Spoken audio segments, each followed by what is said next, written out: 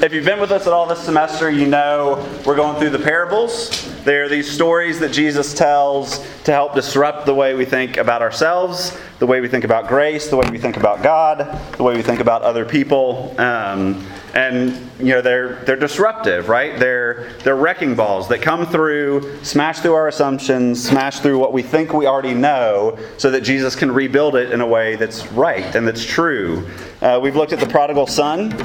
We saw that in the younger son, you're never so bad that you're beyond the reach of God's grace. God the Father is always there welcoming us back to Himself. And then the older brother, we saw that you're never so good that you're beyond the need of God's grace, right? There's always something in us that needs God's grace and forgiveness. We looked at the rich man and Lazarus, right? Like, how do we know what's true? How do we know what's real? And we saw that in the story, Jesus says that Scripture is this voice from outside of ourselves that tells us what's really going on in the world and tells us a story about who Jesus is. The last 2 weeks, we've looked at the parables of the Pharisee and tax collector and the unforgiving servant, asking and talking about what does it mean to be okay? Like that question that we all ask, am I okay? Am I enough? Am I accepted? Am I loved? We saw in the Pharisee and the tax collector that we can either try and earn that, like the Pharisee does, like all of us try to do most of the time, and it leaves us tired, and it leaves us prideful, and it leaves us looking down at others, or we can receive it as a gift, as the tax collector does. He says, God be merciful to me, a sinner. And he just receives this gift of acceptance from God. And we looked last week at the unforgiving servant and how receiving that enough, that justification, that I'm okay from God, frees us then to forgive other people because we know that God hasn't accepted us because of who we are. And so we can forgive others, right? We don't have to exact payment, but we can actually let offenses go. Tonight we're looking at a story that answers a different question. How do I change? How can I be different? Can people really change? Can I change? Some of you have a gut reaction to this question. Can people change? No, right? People don't really change. Maybe you've been hurt by somebody over and over again, and you keep giving second chances and third chances and fourth chances, and you think maybe this time it'll be different, but a few weeks later, a few days later, a few hours later, you're hurt again because people don't change. Maybe you're struggling with some sin in your life or some perceived deficiency in yourself, and you've been fighting against it for so long with so little to show for your effort that you've convinced yourself that this is just who I am. Right? Maybe you're someone who says, I'd like to be the kind of person that gets my work done more than 5 minutes before it's due, but I always get distracted, right? Do you want to watch one more episode on Netflix? I always click the button. And I even skip the credits so I can get to the next one quicker because I'm trying to save time. Or I get distracted by my friends or by video games or sleep or 1,000 other things. And so you tell yourself, well, I just work better under pressure. Right? That's what you tell yourself so that you don't have to feel the sting of disappointment at yourself every time you pull an all-nighter. Maybe you're the kind of person that says, I don't want to look at porn anymore. But then I see that cute girl in the Starbucks line, or I see that guy coming out of the gym, and I'm lonely, I'm angry, and I'm bored, and it's just a matter of time. And so you tell yourself that one day this will get better. Once I meet somebody, this problem will be fixed, or I'll deal with this when I'm married. You tell yourself that so you can ignore the fact that your habits don't magically disappear when you say I do. There's just somebody else there to witness them. Right? You tell yourself, I'm going to exercise more this year. I'm going to read my Bible more this year. This semester, I'm not going to stress about my grades so much. I'm going to make more time for my friends. I'm not going to disappear into this relationship like I did with my last 6. I'm going to stop yelling at people. I'm going to care less about what other people think. And yet we find ourselves falling back into the same old habits time and time again. Can we change? Others of you are just now realizing that you need to change in some areas, right? You've been here a month, which is just long enough for some of you to have done some things that you never thought you were capable of. It's just long enough for you to realize that, man, my parents and my high school did not prepare me for college. It's just long enough for you to realize that eating Chick-fil-A 18 times a week is not helping with your sleep, with your health, or with your DB. Thank you, Noah. But it's so good, right? Like that pickle brine. And these patterns are so deeply ingrained in me. And these struggles have been going on for so long. How do I change? Is change even possible? Let's look at what Jesus says about this in our stories tonight. This is Matthew chapter 13, starting in verse 44, just 3 verses tonight. The kingdom of heaven is like a treasure hidden in a field, which a man found and covered up. Then in his joy, he goes and sells all that he has, and he buys that field. Again, the kingdom of heaven is like a merchant in search of fine pearls, who, on finding one pearl of great value, went and sold all that he had and bought it. Let me read that again for us, just so it sinks in. The kingdom of heaven is like a treasure hidden in a field, which a man found and covered up. Then in his joy, he goes and sells all that he has and buys that field. Again, the kingdom of heaven is like a merchant in search of fine pearls, who on finding one pearl of great value, went and sold all that he had and bought it. Let's pray, and then we'll talk about that for a few minutes. Father, we thank you for your word, for the way that it disrupts the way we think. Pray, Father, that you would reshape our thinking about ourselves, reshape our hope of change, that we might long to be different, that you might help us to actually change. Do this, we pray, for we ask it in Christ's name. Amen. So this parable, like all of the parables, confronts something about the way we think. And the first thing this parable does is confront the way we think about ourselves. If you've ever taken a philosophy class, whether in high school or like Philosophy 101 here as a freshman or something, you've heard about, you may not remember, but you've heard about this man named Descartes. Descartes' project, his goal, was to construct like an absolutely unassailable way of thinking about the world, right? One that couldn't be called into question. Because he asked himself questions like, how do I know that you guys actually exist? Right? That you're not a dream that I'm having or some hallucination that I'm having. How do I know that like I'm not a brain in a jar plugged into alien electrodes? How do I know I'm not in the Matrix? And he went down further and further and further and realized, like, I don't know those things. Like, I can't know that any of you exist. You could just be a hallucination. I could be standing speaking to an empty room like a crazy person. But deep down at the bottom of everything, he found one fact, one unassailable truth. I think, therefore I am.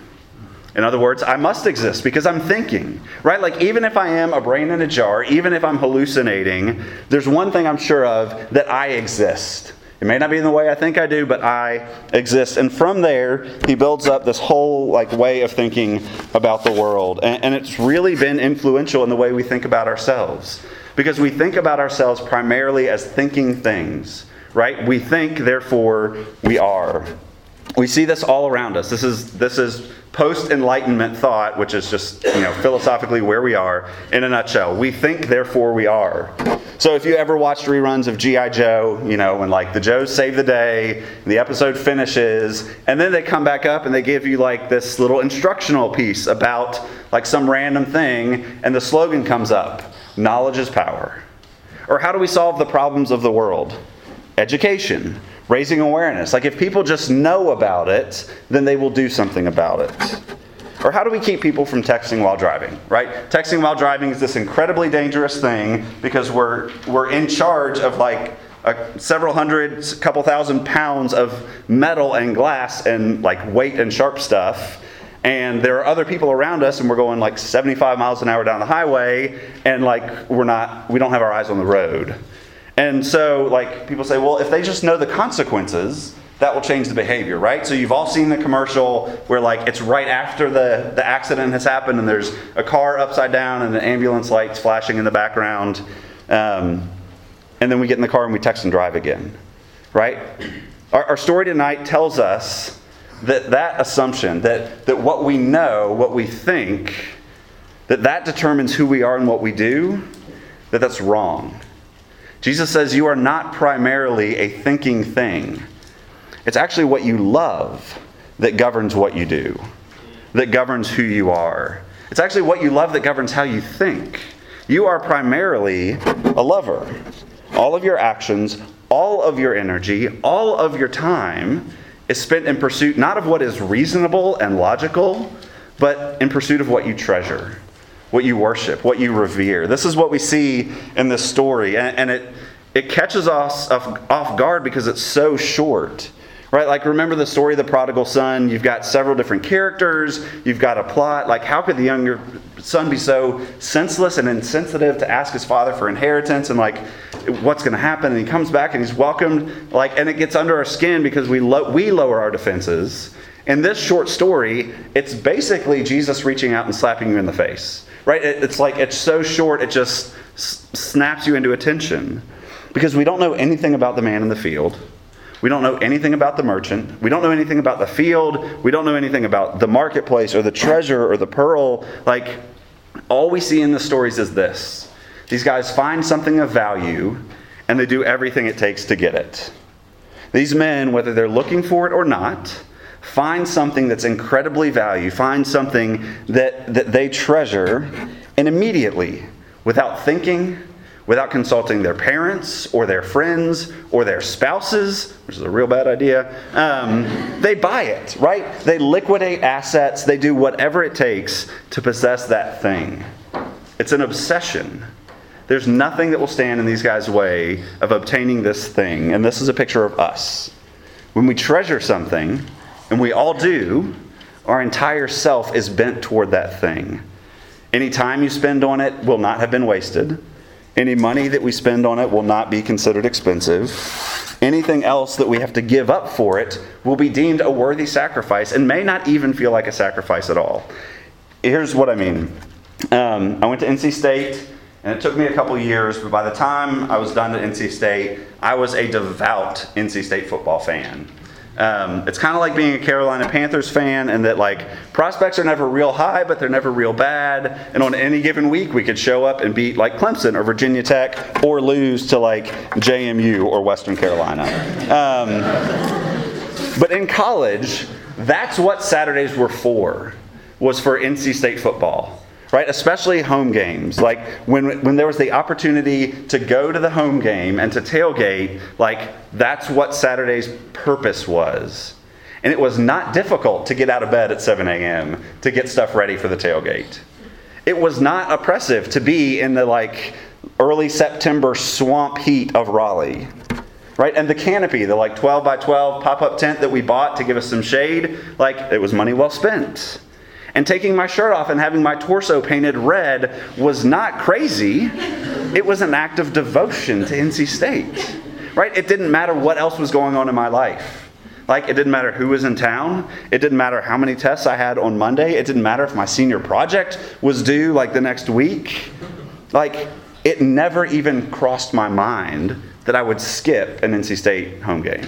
Right? Like, it wasn't even a question of should I go or shouldn't I go. It was an assumption. Like, it was a fact. NC State's playing. Andrew Shank's going to be there.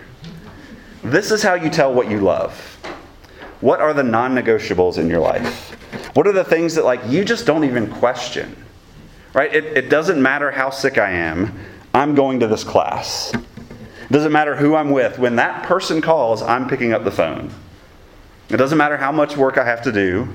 I'm going to 9 Lives on Thursday night, or I'm going hiking on Saturday afternoon, or I'm going to church on Sunday morning. What are the non-negotiables in your life? Because here's a secret. There really aren't any. Like, there's nothing in this world that you absolutely have to do besides, like, eat some food and drink some water and get some sleep. There are only things that you love that you're unwilling to set aside for something else. So what is that for you? What's your, like, unassailable truth? What's your NC State tailgate and football game that's a non-negotiable in your life? Jesus is telling us that what we treasure, we will give anything and everything for. And there's something else that happens. When we treasure something, that love actually starts to change us. So here's a silly example first. Anybody ever play Candy Crush? Okay, all right, or at least know what I'm talking about, right? The game, it's the grid, you got to line up 3 candies, and then they pop, and, like, this little popsicle cheers for you, and, like, it's really cutesy and addictive. They did all these studies on it, on people who played Candy Crush, like, obsessively, and found that the more they played, like, when they closed their eyes, they could see a grid, and they could, like, picture little jelly beans, like, swapping places, and were, like, planning out. Did anybody get to that level of Candy Crush obsession? Okay, I got a few people. Yeah, like, it changes you. What you love, you spend your time on, and it changes you. Right? Like, people spent millions of dollars on this game. Like microcharges, more lives, more chances to play because they loved it. Better example, think about a group of friends, right? Like, you meet some people, you spend a lot of time together, you all kind of start to look alike, right? Over time, like, you have the same inflection in your voice, you laugh at the same inside jokes, you're all wearing chacos, like, you just kind of start looking alike after a while. And like, you develop your own language, right? Like, have you ever heard a group of bros talking? Like, it's unintelligible except to them. Or like leak speak if you're a gamer. Like, it's unintelligible, but you all know, like, you just start to look like each other. Here's what I'm trying to say. It's printed for you on your sheet. What we revere, we resemble, either for our ruin or our restoration. What you revere, what you treasure, you start to look like, either to your ruin or to your healing. So everything I've just said, it's the way things are. That's what Jesus says about us, that you are a lover and what you love shapes you. You're made to worship something, to find something incredibly valuable and give yourself to it. The problem with that is that so often we love the wrong things. Or we love the right things, but in the wrong order. One word for this is idolatry. And what we idolize, we imitate. Another little alliterative memory clue for you, right? What you revere, you resemble. What you idolize, you imitate. And if my 4-year-old were to say it, what we worship, we look like. Tim Keller says this about idols. An idol is usually a good thing that we make an ultimate thing. And we say, unless I have that, I am nothing. So, for example, what happens if you idolize, if you revere doing well in your classes? That's a good thing to do, right? You or your parents or you in the future are paying money so that you can be here. And it would be a good thing if that paid off, right? Like if you actually showed up to class, did your work. Jesus calls us to excellence, right? We're called to diligence. We're called to work hard at the things that in the places that God has us, right? It's a good thing to do well in your classes. But what happens when that good thing becomes an ultimate thing for you? What happens to your relationships, right? They start to suffer. Right? They start to get kind of whittled down because as the semester progresses and you have more and more to do in your classes and more work to stay at the top, like you have less and less time for your friends. So, yeah, that sounds really fun, but I've got this test in 3 days that I need to study for. Or like your friend's really hurting and they just need somebody to like hang out with them, but you're over here editing your paper for the 8th time because you want to get it perfect. Right? Your relationships start to suffer. What happens to your time? You start to sacrifice sleep for the benefit of your classes, for the benefit of your grades. You sacrifice your health, right? Like you eat either not at all or for convenience instead of like actually sitting down and making something that has a vegetable in it or something like that. What happens to faith? You give up your time with God because it can't be sacrificed. I've got to do well in this class. What happens to your obedience of Him? His rules start to feel oppressive and like they don't make sense, right? Like that whole do not steal business. Like, man, that just doesn't make sense. What makes sense is me plagiarizing this thing because I'm strapped for time and it will give me the grade that I need. That whole don't lie, don't say that this work somebody else did is mine. Like, that doesn't make sense. Like, of course I'm gonna borrow from other people or steal from other people or lie to my professors and say, yes, this is all my work because I've got to have the grade. Right? We do this with all kinds of good things. With family, with friends, with health, with fitness, with skill, with respect of other people. Right? These are all good things. But when they become ultimate things, they start to ruin us. A helpful question for you guys to ask your friends, for you guys to ask yourselves, what do you love? What's your non-negotiable? And how is that ruining me if I make it an ultimate thing? Right? What will that do to my relationships, given enough reign in my life? What will that do to my time? What will that do to my faith, to my obedience to God? What we idolize, we imitate.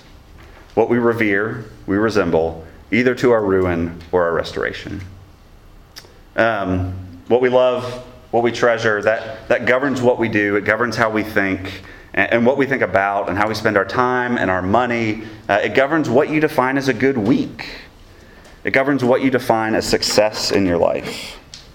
This reality, this truth that we become what we worship, that we are what we love, is why rules actually don't help you change.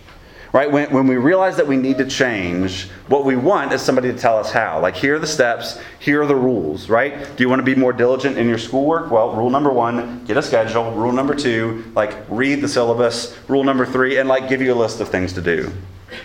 But rules, if we follow them, either wear us out, right? Because we're trying to white knuckle it, we don't actually want to do it. Rules, when we break them, just make us feel guilty. And rules for most of us, or maybe all of us, are just an invitation to break the rules, right? What's the rule here at Western? Don't walk under the bell tower, or you won't graduate on time. Show of hands, who has walked under the bell tower? All right, rebel. Wet paint, don't you want to touch it? Right? Stay off the grass. Don't you want to go run on it and feel it between your toes and frolic a little bit? Don't covet. Paul says in Romans 7 that as soon as he heard that command, don't covet, what happened in his heart? Coveting. The rule caused the sin in his heart.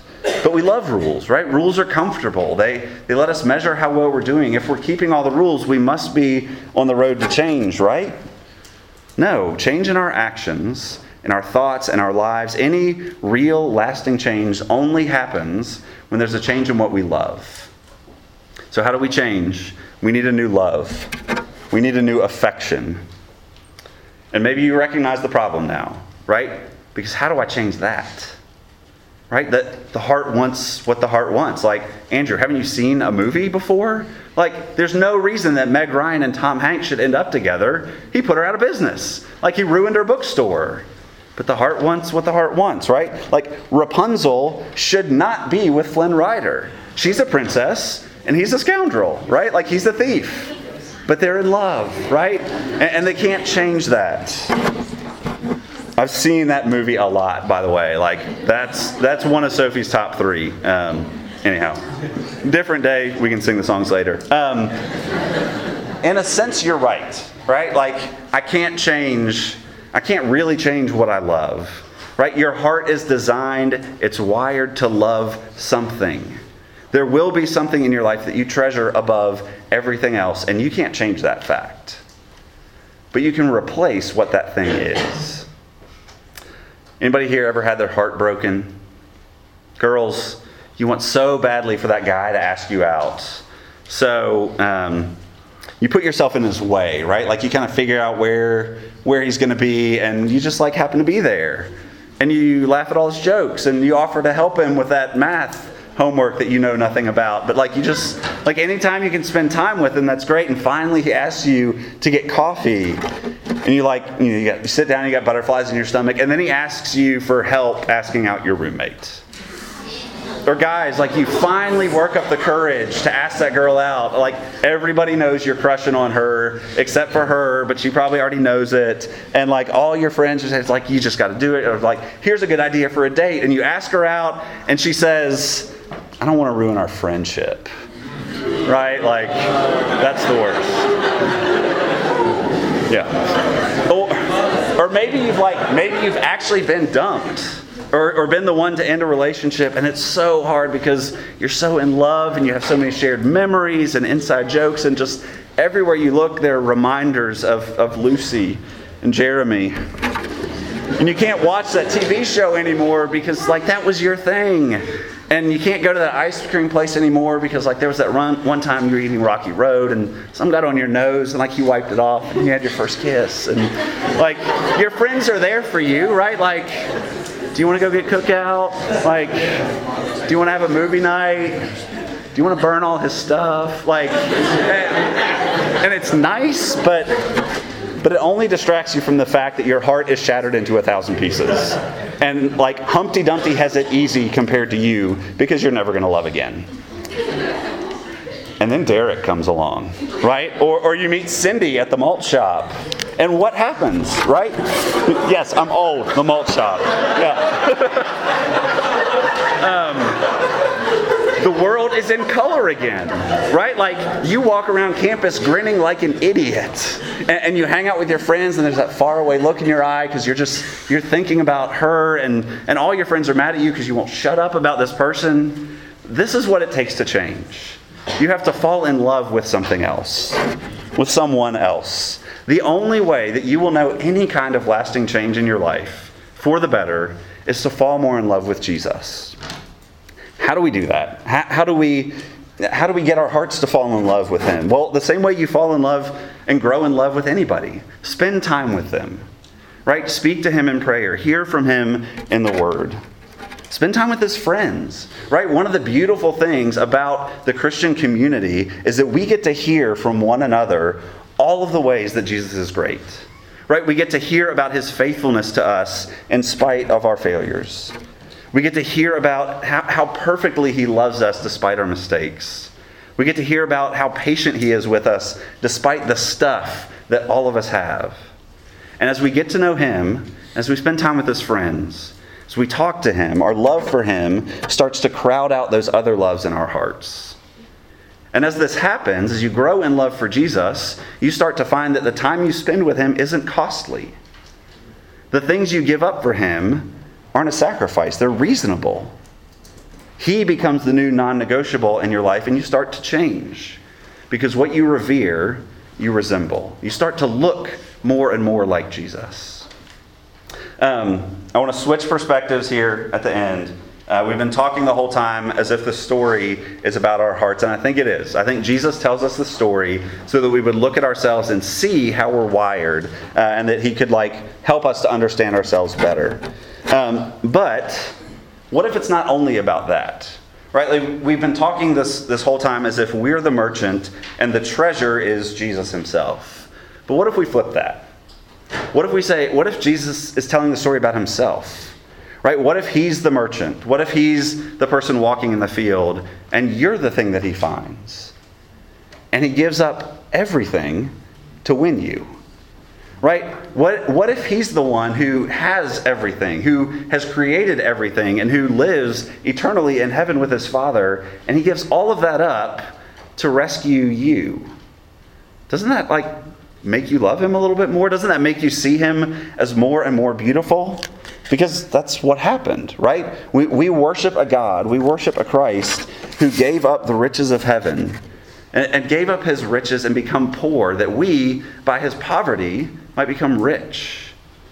And that fact that Jesus loves you like that, right? That helps us to see Him as beautiful. That helps us to love Him more. So look at Jesus in all of His beauty, and He will change you. Let's pray. Father, we thank You for Your word. We thank You for the truth that it reveals to us. Father, we thank You that You love us like that in Christ You sought us out. You did whatever it took to win us, to purchase us, to bring us to Yourself. Father, we pray that You would help us to love You, to love Christ, to love Your Spirit more than anything in this world. That would be the thing that we truly treasure. That all the other good things that we love would be ordered rightly in response to that. That You would help us, help us to love You. Father, our loves are all out of whack. Our desires are all out of order. Pray, Father, that You would show Yourself to us as beautiful, that we might treasure You above all things. Do this, we pray, for we ask it in Christ's name. Amen.